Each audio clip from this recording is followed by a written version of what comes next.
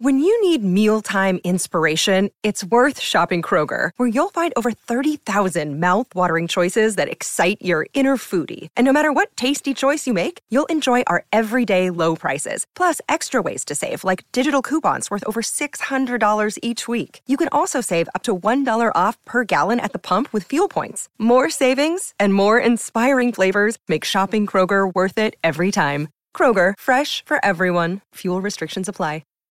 Think you know the Brooks Ghost? Think again. Introducing the all-new, better-than-ever Ghost 16. Now with nitrogen-infused cushioning for lightweight, supreme softness that feels good every step, every street, every single day. So go ahead, take your daily joyride in the all-new nitrogen-infused Ghost 16. It'll turn your everyday miles into everyday endorphins. Let's run there. Head to brooksrunning.com to learn more.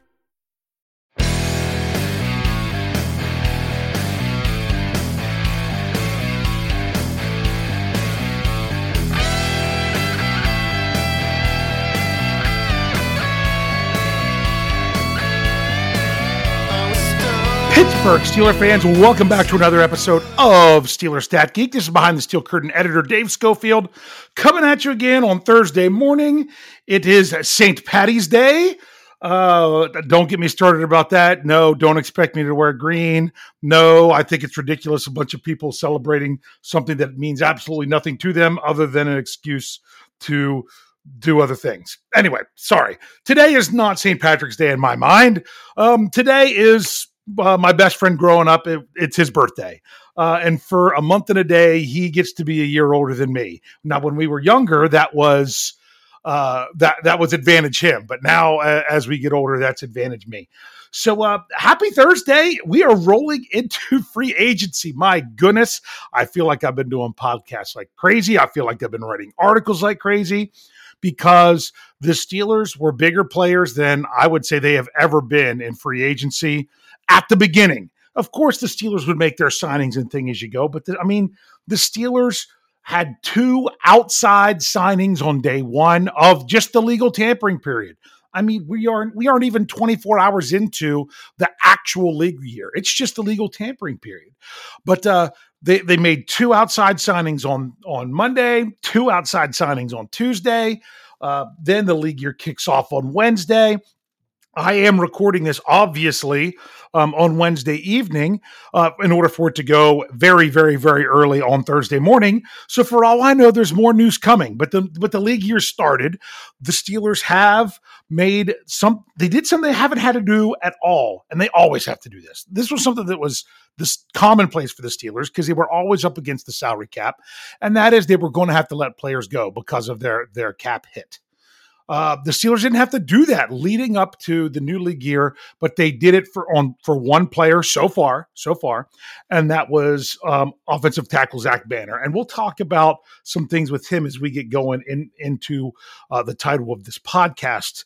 With everything, it's going to be a little bit different today. It's not going to be as much me reciting a bunch of statistics and things like that. I'm not even going to answer a question till the second half. I know a lot of you have some good questions out there, but some of those great questions are ones that we can answer when the news isn't going fast and furious. So we'll get them at that point. I have a couple things I was going to answer in the second half just because they're more procedural things that apply to what's going on right now in the NFL league year. So I am going to do that. And it was someone who asked me the questions, not even necessarily for a podcast. And then I said, hey, I'm going to use it on the podcast. So it's like, sure, go ahead. So first I want to dive into a couple other things. This Pittsburgh Steelers, they released Zach Banner. They, technically terminated his contract as they stated. He had 1 year left. He signed a 2-year deal last year. In all, it was worth, it was close to $10 million. It was 9 point something, 9.5, but the way it worked out was there's a $1.625 million dead money hit, but there's a $5 million cap saving. So right there, the Steelers are going to save $5 million on the cap. Almost, because now another player bumps back up into the top 51. So there's another $825K that comes out of that. So really, it's going to be about $415 that can go $4,150,000. What am I saying? Dollars that goes right towards the Steelers having more salary cap space. Now, there's a lot. I got a little bit frustrated today because there's people reporting, oh, the Steelers have this much cap space. Oh, they have that. No. I mean, you can figure out about how much cap space the Steelers have, but don't go out there reporting an irresponsible number. Where there's, for example, someone was reporting the number from the very credible site. I never say it right, but Spotrac, SPOTRAC. I don't know if it's Spotrac or Spotrac or how they say it. I just use the site. That's one of the ones I use. I also use Over the Cap. But they quoted their number of, oh, the Steelers had this much cap space. But if you take 30 seconds and go to the Steelers page on this website and you scroll to the bottom of their salaries, you see a list of players such as Montravius Adams, Mason Cole, Miles Killebrew, Arthur Maulet, Mitchell Trubisky, Levi Wallace, six players that they don't have their contracts for. So there's no way that the Steelers have that much salary cap space. They're missing 6 contracts. And yet everyone's like, oh, they still got 7. No. I mean, if you're going to be someone, I mean, I understand if this is just regular people, but if you're someone like BehindTheSteelCurtain.com, your one-stop shop for all things Pittsburgh Steelers, I would be very frustrated and demand it be taken down if someone from our social media team reported a number like that out there without putting the context in that it's still missing a bunch of contracts. So you got to be careful when you see those numbers out there floating around. I've constantly been updating them. I still don't have a Miles Killebrew. I have an estimate for him that I could do, but the reason I've held off on his is because I've got nothing for Arthur Maulet. I know he's got a 2-year deal, but there has not been anyone that's reported how much he's making over those 2 years that I can find at all. If you have found a credible source that said that, please reach out to me and let me know because I could get a much better estimate on the salary cap.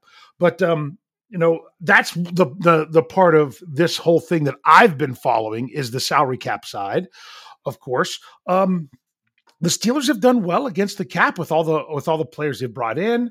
I had that before they released Zach Banner and not counting Miles Killebrew and Arthur Maulet, that they had about $7.5 million still to the good. Now, another thing that I have to do that I'm working on this now that we know the Steelers' exact draft picks for this year because the compensatory draft picks, they came out this week. There's been all kinds of crazy news.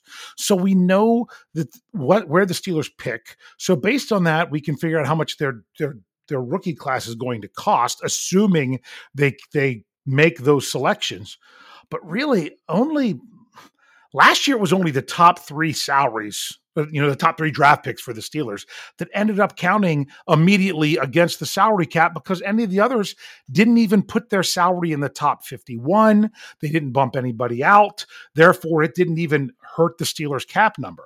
And you're like, but wait a second, those players are going to make the team anyway. And that's a question I'm going to answer in the second half. So what I wanted to talk about first is, because I'm going to use some numbers to kind of back this up, but my thing is how much do we really know about the Pittsburgh Steelers? I mean, we love the Steelers. We're inside. I live and breathe Pittsburgh Steelers. I have an article that goes on the website, at least one, basically 2, and some days as many as 7. I think I hit 8 one time.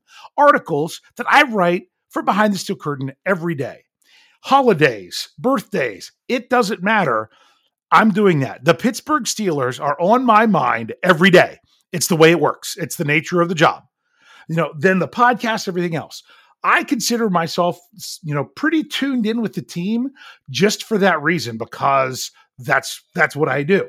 So with that, I just want to make sure that we understand that, why did the Steelers do this?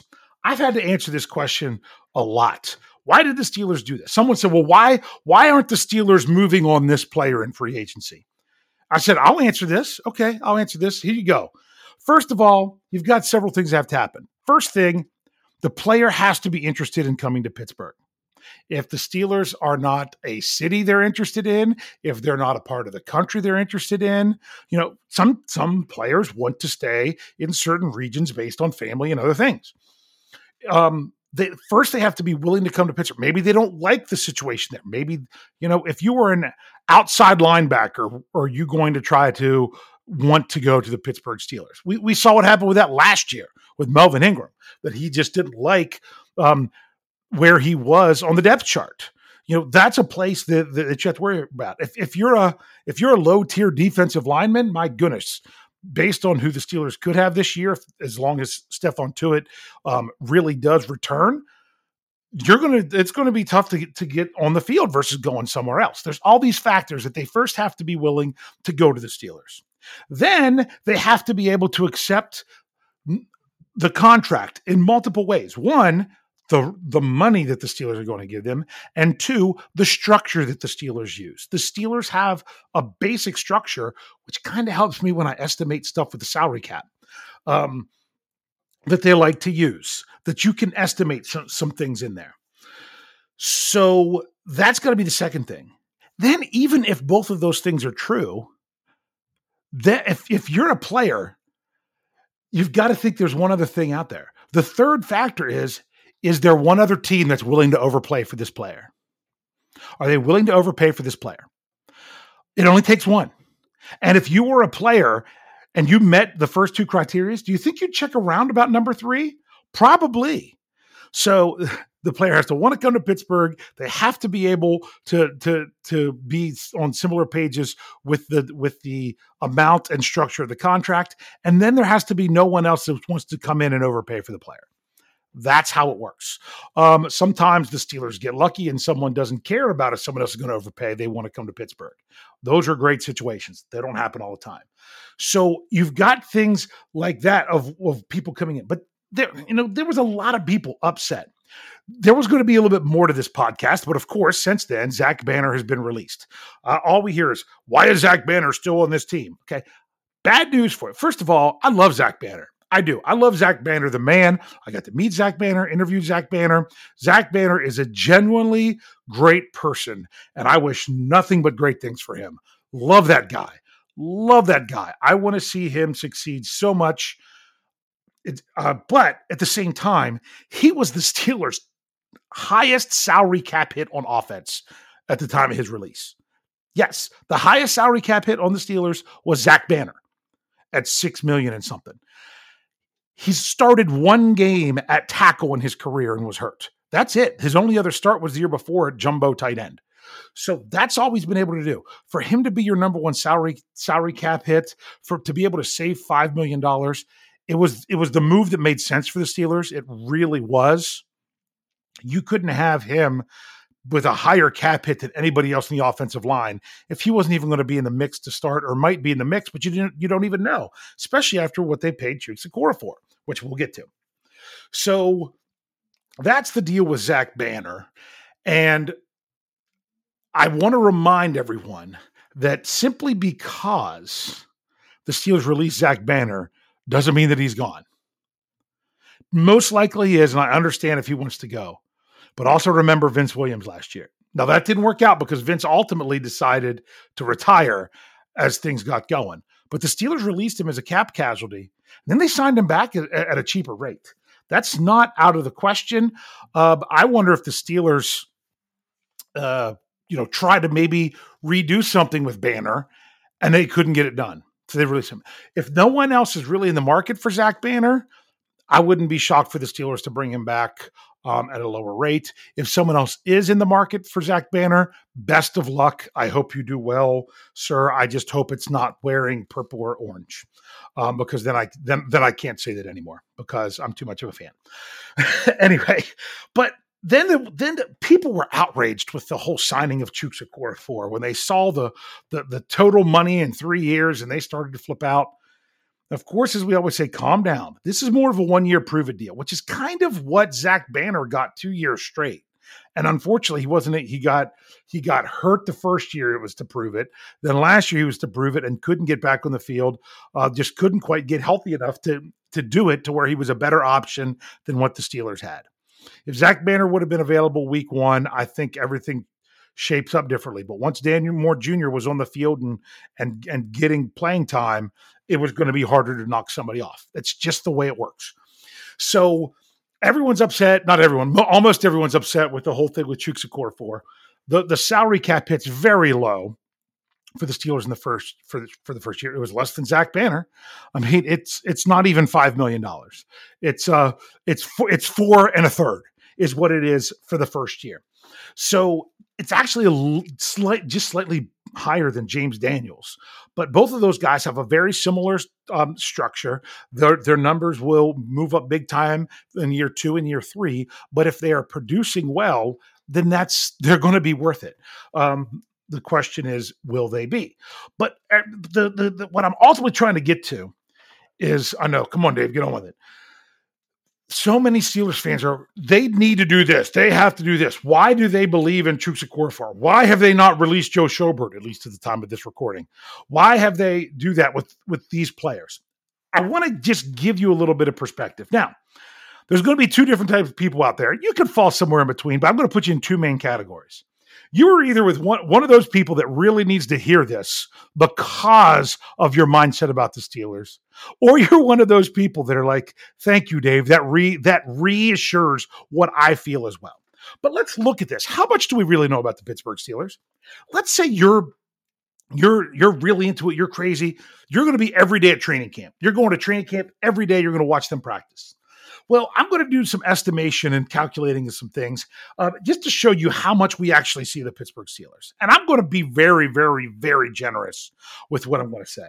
Let's say for the 4 weeks that the Steelers are in training camp, that's going to include a couple preseason games in there. I'm just rounding it off to 4 weeks. Let's say the players only have to be there, doing training camp, whether it's Latrobe or at Pittsburgh like it was the last 2 years. Let's say it's 5 days a week. And let's say they're doing 8-hour days. Now, you're probably laughing at me already because I laugh at that. There is no way these players are only putting in 8 hours a day when they're doing stuff for the NFL. No way. But I'm still going to give them 8-hour days just to show you how these numbers work. If there's a practice open every day for 2 hours, the only practice that's not open is the day before a preseason game, so there's no. But let's give 4 hours for a preseason game. Let's say the hour leading up to it when they're in pregame and stuff, if you really want to watch and pay attention, and the 3 hours of the game. Okay, so we got that. So we have all that time. And so rather than say 4 hour 0 and 4, I'm just going to average it out to 2 the day before, 2 that, like every other day. So for those 4 weeks of training camp, you're talking 5 days a week, 8-hour days. So it's 6 hours where you don't see the Steelers and what they're doing and what they're working on, not even on the field, but in their meetings and everything else and the workouts and working with, I mean, their players are dealing with staff members from the Steelers in one way or the other, whether it be treatment, whether it be strategy, whether it be all those things. So you're talking about 6 hours a day that fans don't see and 2 hours a day they see. This is the most you're going to ever see, and that's training camp. So you're talking about, after those 4 weeks, you're talking about 120 private hours of preparation and 40 public hours of preparation. So you're seeing at training camp, if you see every training camp practice, everything going on, you're talking about seeing 25% of what the Pittsburgh Steelers have to offer. That's assuming 8-hour days and you're at every training camp practice. You're still only seeing 25% of what's really going on. Then look at those 2 weeks from training camp to the start of the season. I rounded them off. It might even be an extra week in there, but I was just trying to make this as easy rounded numbers as I could. Let's say it's only 5 days a week then, even though it's, more 6. We'll get to 6 eventually. And let's say they're only 8-hour days. There's only one preseason game in there that we're going to say we'll give 4 hours for that one. But other than that, the practices are closed, everything else. The practice leading up to that last preseason game and the week after that preseason game before we start the next week of what we will call the season prep. So I'm going to count the week before games as those weeks. So you've got 2 weeks, 8 hours a day. You're talking about 76 private hours and 4 public hours. That's only 5% of what's going on with the Steelers. So when you're watching that last preseason game, you're seeing 5% of what these players are doing to prepare for everything that they do. You're only seeing the final 5% of what's going out there, and that's being generous. Then you look at the regular season. I'm not even going to count the bye week. Throw the bye week out. Don't need it. 17 weeks, the week leading up to every game.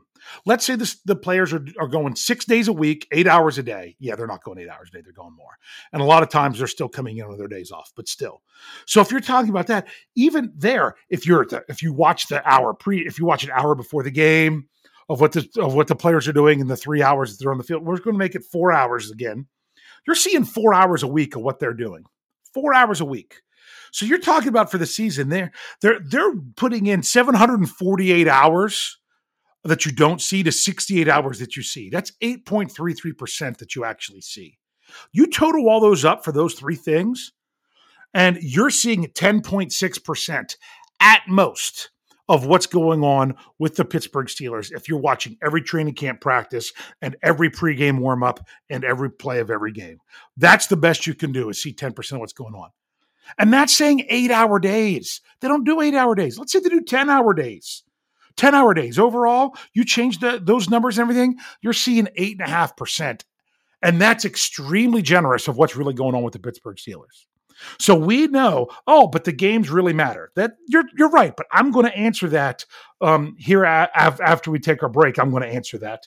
But to finish up before we take that break, you also have to realize we don't know the play calls. We don't know the strategy. We don't know someone's responsibility for those plays. And that's the problem with PFF. PFF grades a player on what they see when they have no idea what's going into what that player's actual responsibility is, other than let me try to dissect what they were supposed to do on this play.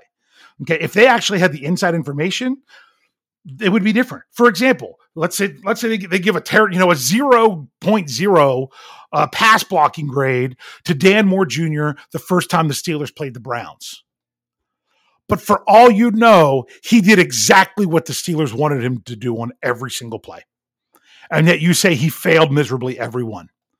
He could have been doing exactly what they asked him to do. He could have been saying, hey, we just want you to do this at one-on-one on Myles Garrett, write him out. We're going to specifically design everything this way so we don't have to give you help.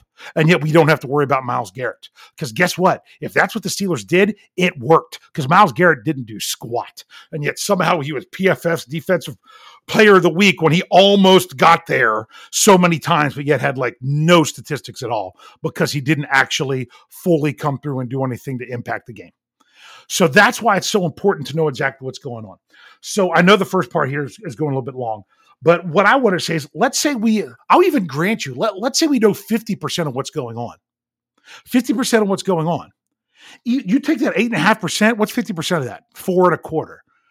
So I'm being extremely generous. We're lucky to know 4.25% of what's going on with the Pittsburgh Steelers. We are lucky if we know that. Now, granted, that what we see is what we're supposed to be their best. And I'll get you. But like I said, I'm going to mention that again soon. So just remember, when the Steelers value someone like Chuks Okorafor, and you're like, how can they trust him? For all you know, he is doing above and beyond what they are asking him to do. And it just has to be what they're asking him to do. Or it has to be what's going on in practice, or it has to be what's going on with various things. There is so much more than what we know. And guess what? They don't become the greatest franchise of professional sports just by not knowing what to do. So sometimes as a Steeler fan, you have to understand, hey, they made that contract work and they really like him. Let's see if he really pans out. So we're going to take a quick break, and I'm going to come back and tell you a little bit more about why to not overemphasize what we see on the field, just in a little unique way. So we'll be right back. When my phone rang, she found someone new. It's no surprise how life could be stoned and gone. Take what I get my hands on. Stoned and gone. So damn gone. My body aches, she got me stoned. Pittsburgh Steelers fans, we are back at it here with Steelers Stat Geek. I'm going off on some things a little bit, not nearly as bad as what Jeff Hartman did on Let's Ride on Wednesday. You know, he was really going off on some of the reactions of Steelers fans, but this kind of falls right in line with it. But if you didn't check out that episode, make sure you do check out all the BTSC podcasts, the morning, the noon. We've got the YouTube shows that are on YouTube and Facebook Live in the evening, but they're on the audio as well. They come out overnight.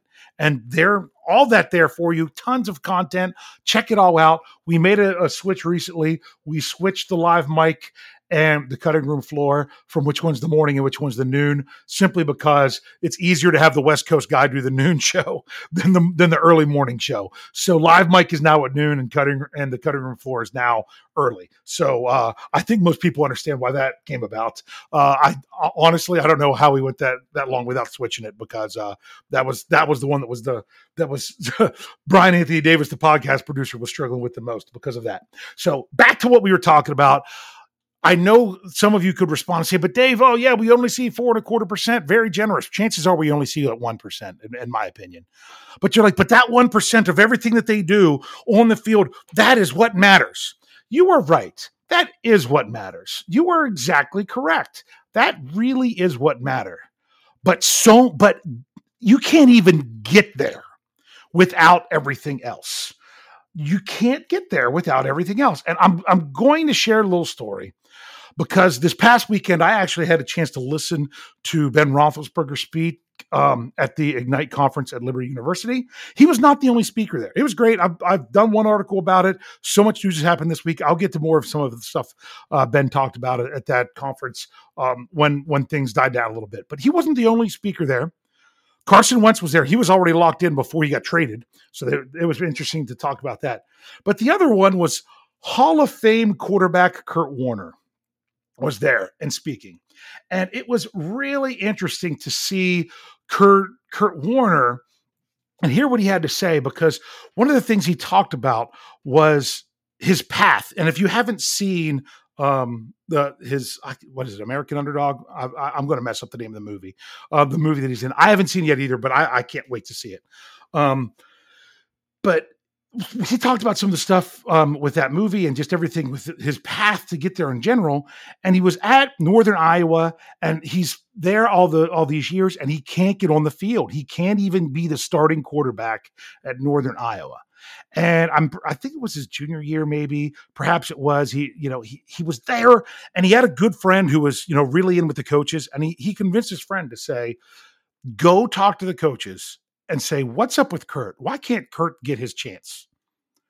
And he did. And he came back. He's like, I talked to him. He's like, I don't think you're going to like what they have to say.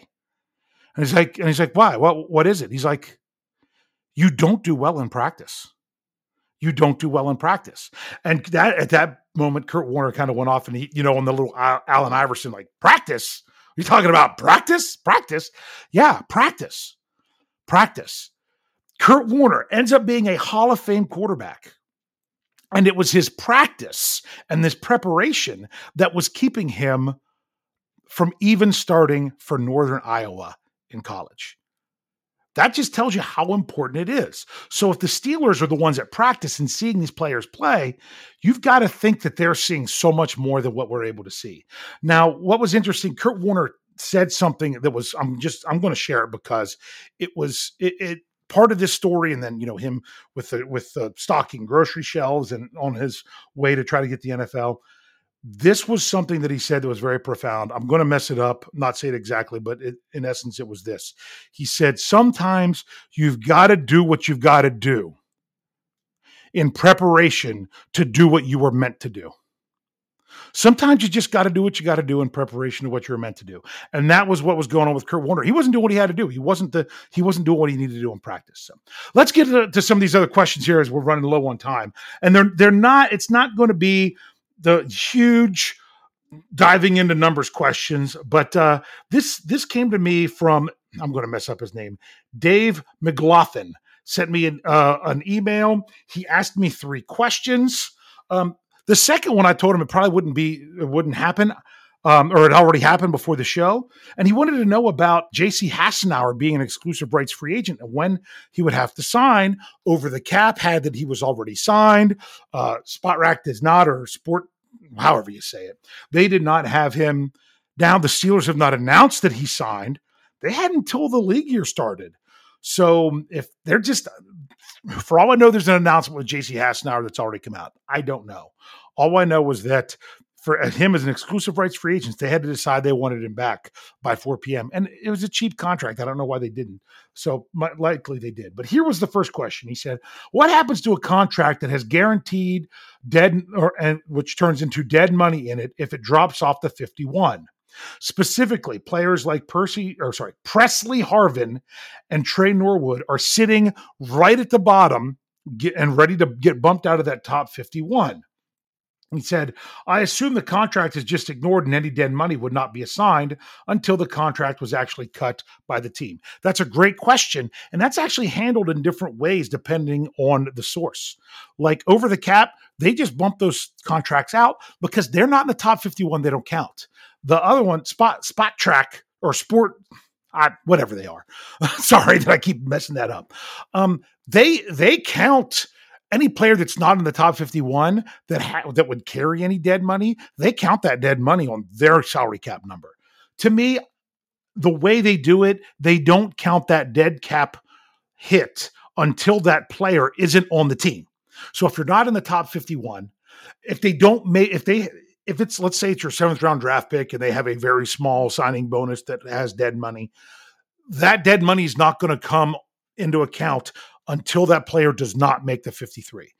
Any dead money like that of someone that drops out of there, it's just not accounted for until something else different is done with that player. It's just part of their salary cap number. So I hope that answers that question.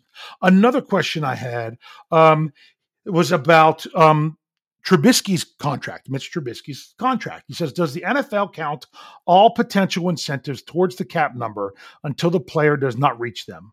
Would his cap hit be much higher for the majority of the season since he could potentially earn more? Here's how this works with the NFL.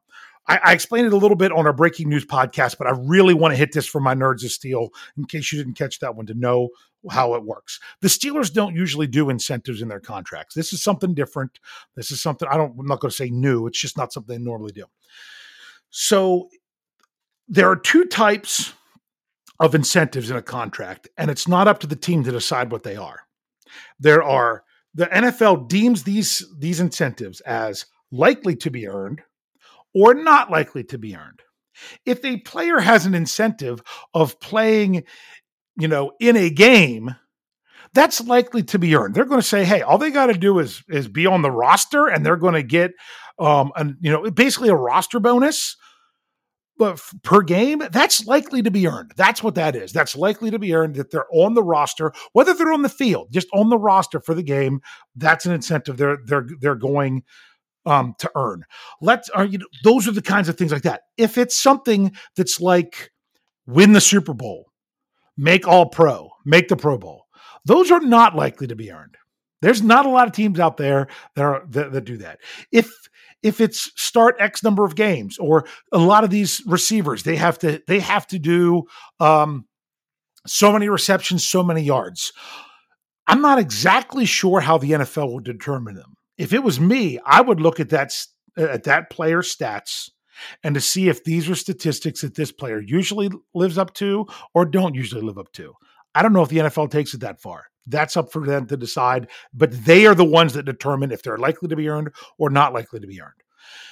If it is likely to be earned, it counts right now on the salary cap, like roster bonuses. There you go. Per game. That would count on the salary cap. Now, what happens if the player doesn't do it? If they don't reach a one that's not likely to be earned? We'll get to that in a second, because let's figure out first what happens with the not likely to be earned. They do not count on this year's salary cap. Okay. And they will not at any time count on this year's salary cap, just like the ones that are likely to be earned will not come off of this year's salary cap.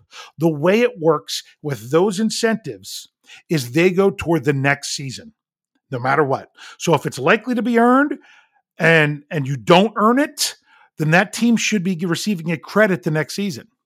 If it's unlikely or not likely to be earned, like winning the Super Bowl, when Tom Brady, I don't know, was it $5 million or something that he got extra for winning the Super Bowl? I'm just throwing a number out there. Please don't quote me on that.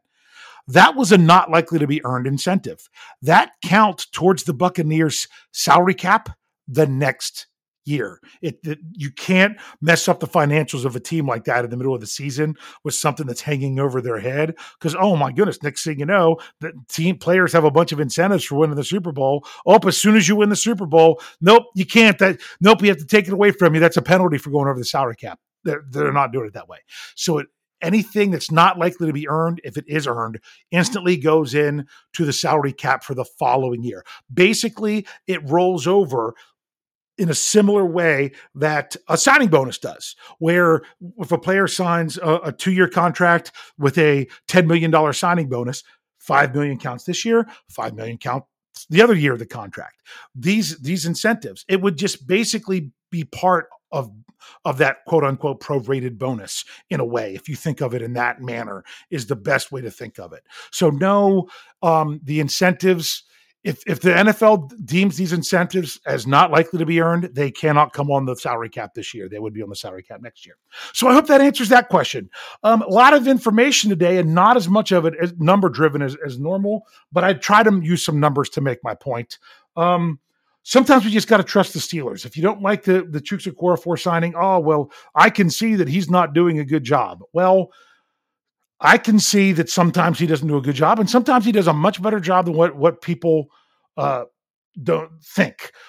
But you can see that for a lot of players. All I know is that the Steelers see more of what they can do. As Kurt Warner said, the majority of what you do in the time that you spend in the NFL or even playing college football is practice and not the game. So you've got to practice well in order for that to happen. So remember, when we're watching the Steelers on the field, we're only seeing a small portion of everything that player is doing. So thank you so much for joining me. Make sure you're checking out all our podcasts. Really appreciate it. We'll be with you again next Thursday. Might even have more players to talk about, things of that nature. But most importantly, thanks for geeking out.